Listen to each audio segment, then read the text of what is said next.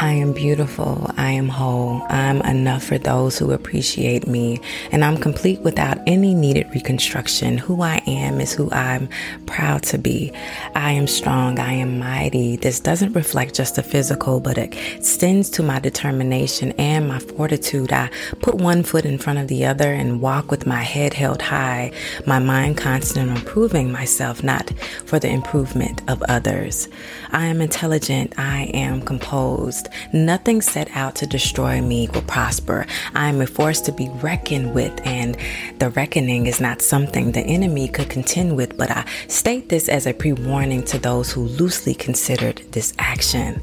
I am reserved but mighty. I fulfill any container because I choose the places of my fulfillment and increase my capacity. I trust the process of life, and I know that I'm constantly progressing.